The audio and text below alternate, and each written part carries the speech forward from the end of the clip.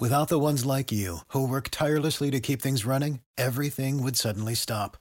Hospitals, factories, schools, and power plants, they all depend on you. No matter the weather, emergency, or time of day, you're the ones who get it done. At Grainger, we're here for you with professional-grade industrial supplies. Count on real-time product availability and fast delivery. Call, click Grainger.com, or just stop by. Grainger, for the ones who get it done. We've got Colonel Denny Gillem. He joins us live talking about his latest book, and this book is absolutely amazing. Now, you mentioned you had some help in running the book. You had a co-host that kind of helped crack the whip on and keeping you focused and everything. Kind of talk a little bit about struggles of writing the book. Oh, yeah. Again, this was, of all the things I've done writing-wise, this is the easiest because it was, again, a series of short things. But just the reminder that we set a goal, we got to meet the goal, word content, flow. If you're going to write in the first person, write in the first person. Don't keep wandering around. The discipline of writing in good English. Doesn't mean you can't use slang occasionally, but you use it appropriately. Punctuation and pictures and, the stuff I never thought about. But Skip Coryell, my co-host, knows a lot about that stuff. And, headlines and introductions to different creating chapters and how to do all that. It's not just throwing a bunch of words together. Which is what I thought it was when I agreed to do it. Yeah. There's a whole lot more to it. Formatting and does this story come before that story logically, and if so, why? And for example, I served at 2 ROTC units. I was the second commander of the ROTC unit at Stanford University back in the 70s when we were being thrown off campus, and then in the 90s, 80s, I ran the ROTC University of Tampa.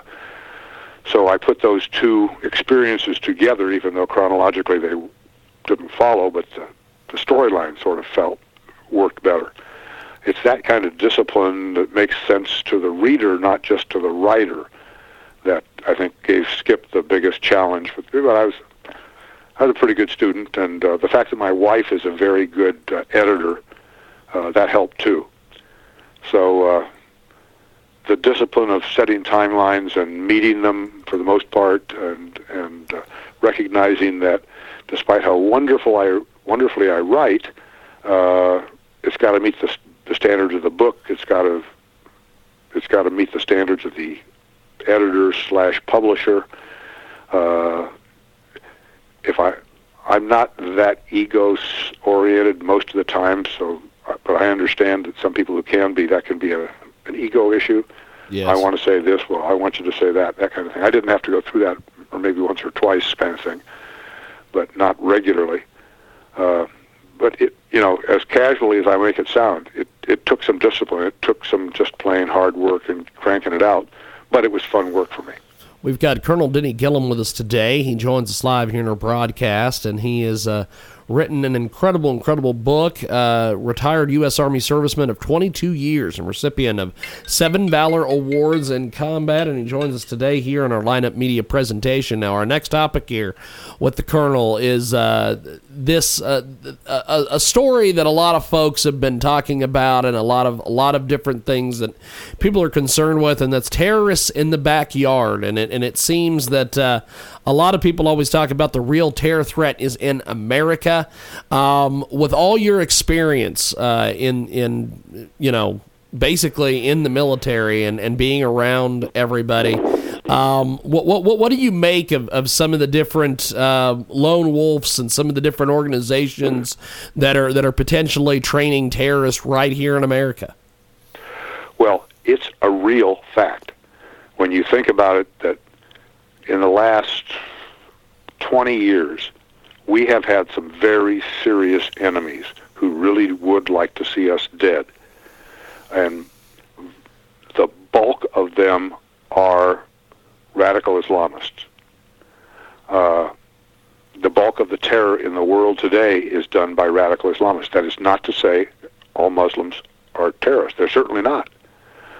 But it's ignoring the truth to ignore if you don't realize that the bulk of all terror of any kind anywhere in the world today is done by radical Islamists. So we have to look there. And particularly in the last 8 years, our nation has done a horrible job of engaging in cyber warfare, particularly cyber defense. So that's, to use ISIS and China as two examples, they have basically kicked our tails in the cyber area. That's why ISIS is recruiting people on Facebook, online.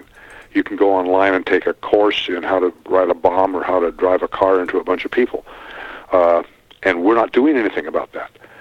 I think that's turning around now, but we're very, very vulnerable. And one thing immature American youth are, if nothing else, is copycats. So we have been penetrated. The fact that it's only starting to come out occasionally, well, you probably know from the news that ISIS is losing in Syria. They controlled a lot of turf. They've lost much of it, and they're probably going to lose the rest of it in the next 2 or 3 months. And that is sort of their main turf.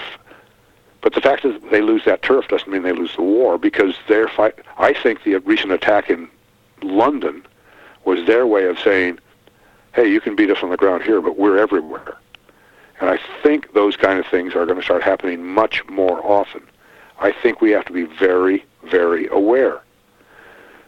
And while I'm very much in agreement that we have to be, America is about being tolerant and welcoming of other people, we still have to recognize that the bulk of all terror in the world today is brought about by radical Islamists.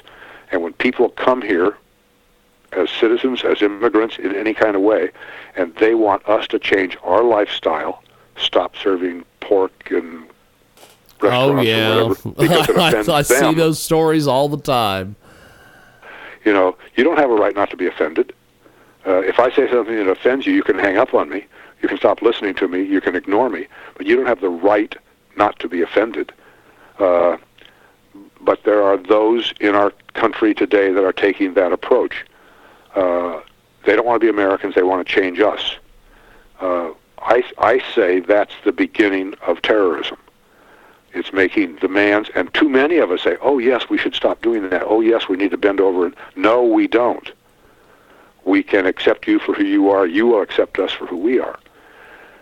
And I think American parents have to spend time explaining to their children that America is a proud country. We're not perfect. By a long, long, long shot, we're not perfect. But we are the standard in the world for freedom, justice, and rights, and looking out for the rights of people.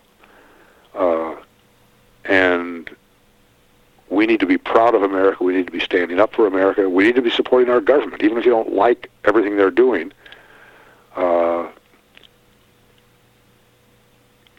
Certainly vote however you want to, and I defend with my life your right to go out and protest. That's fine, but not violence, not attacking people's wives and kids. That stuff's out of hand, and I think it's the role of the American parent to build the culture in their children and future generations that that's not America. Not only do we not do it, we don't tolerate it when other people want to do it. We've got a amazing guest with us today. Colonel Denny Gillem joins us, and we're talking in this segment here on Lineup Media about terrorists in the backyard, the homegrown terror threat, and it poses a huge problem for U.S. law enforcement as lone wolves are not communicating via email or on the phone with foreign terrorist organizations. Well, what do you make of some of these folks that just take it upon themselves to go do terrorism, then turn around and when they're either caught or questioned or whatever, oh, well, I did it because I am an Al-Qaeda member. And they they had no direction from any of these organizations. They just did it to do it. Well, but that's right, and that's the strength of ISIS and the other radical Islamist groups. You can be a lone wolf. They got trained online. the parent company outfit didn't even know they were there. That's the strength of it. That they, you don't need a bomb. You can go just borrow or steal a truck and drive it into a crowd of people and start shooting people. They are equipping the goofies in our country You're right about to be serious damage, serious killers, and we need to stop that. We need to be on those online group things and blocking them and knocking them down. We need to be chasing and tracing the people that log on to them and find out what's going on, because it's going to get worse. It's not going to get better, because this is working. And this is a scary thing. And in line with that, Saudi Arabia, our so-called ally, if you and I decided that we wanted to convert to Islam today and wanted to start build a mosque, we could go to Saudi Arabia. They'll give us the money for it.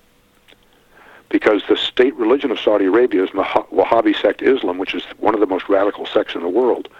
And all the books and all the preachers and everybody they send to our mosque will be radical Islamists preaching the death to all infidels thing in our country.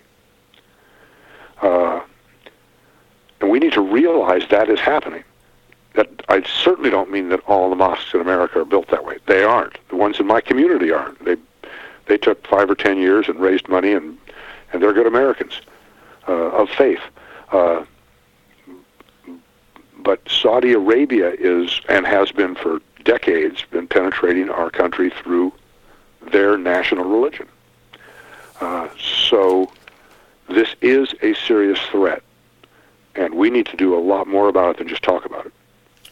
We've got a great guest with us today. He joins us live here in our Lineup Media presentation, and in this segment, we are discussing terrorists in the backyard. And Colonel Gillem, that there is a lot of folks out there that they're worried about ISIS and Al-Qaeda and some of these different organizations, but should they be worried about some of these folks that quote unquote get called terrorists that are right here in our backyard, like militias and things like that? Where do you come down on those folks?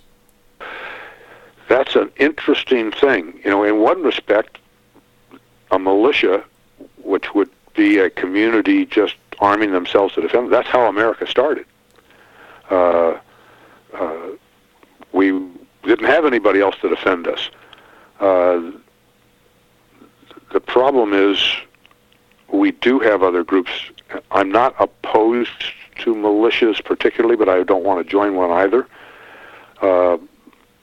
But, if we lived in a rural part of some state, we were neighbors, and we sort of banded together to a super community watch kind of thing.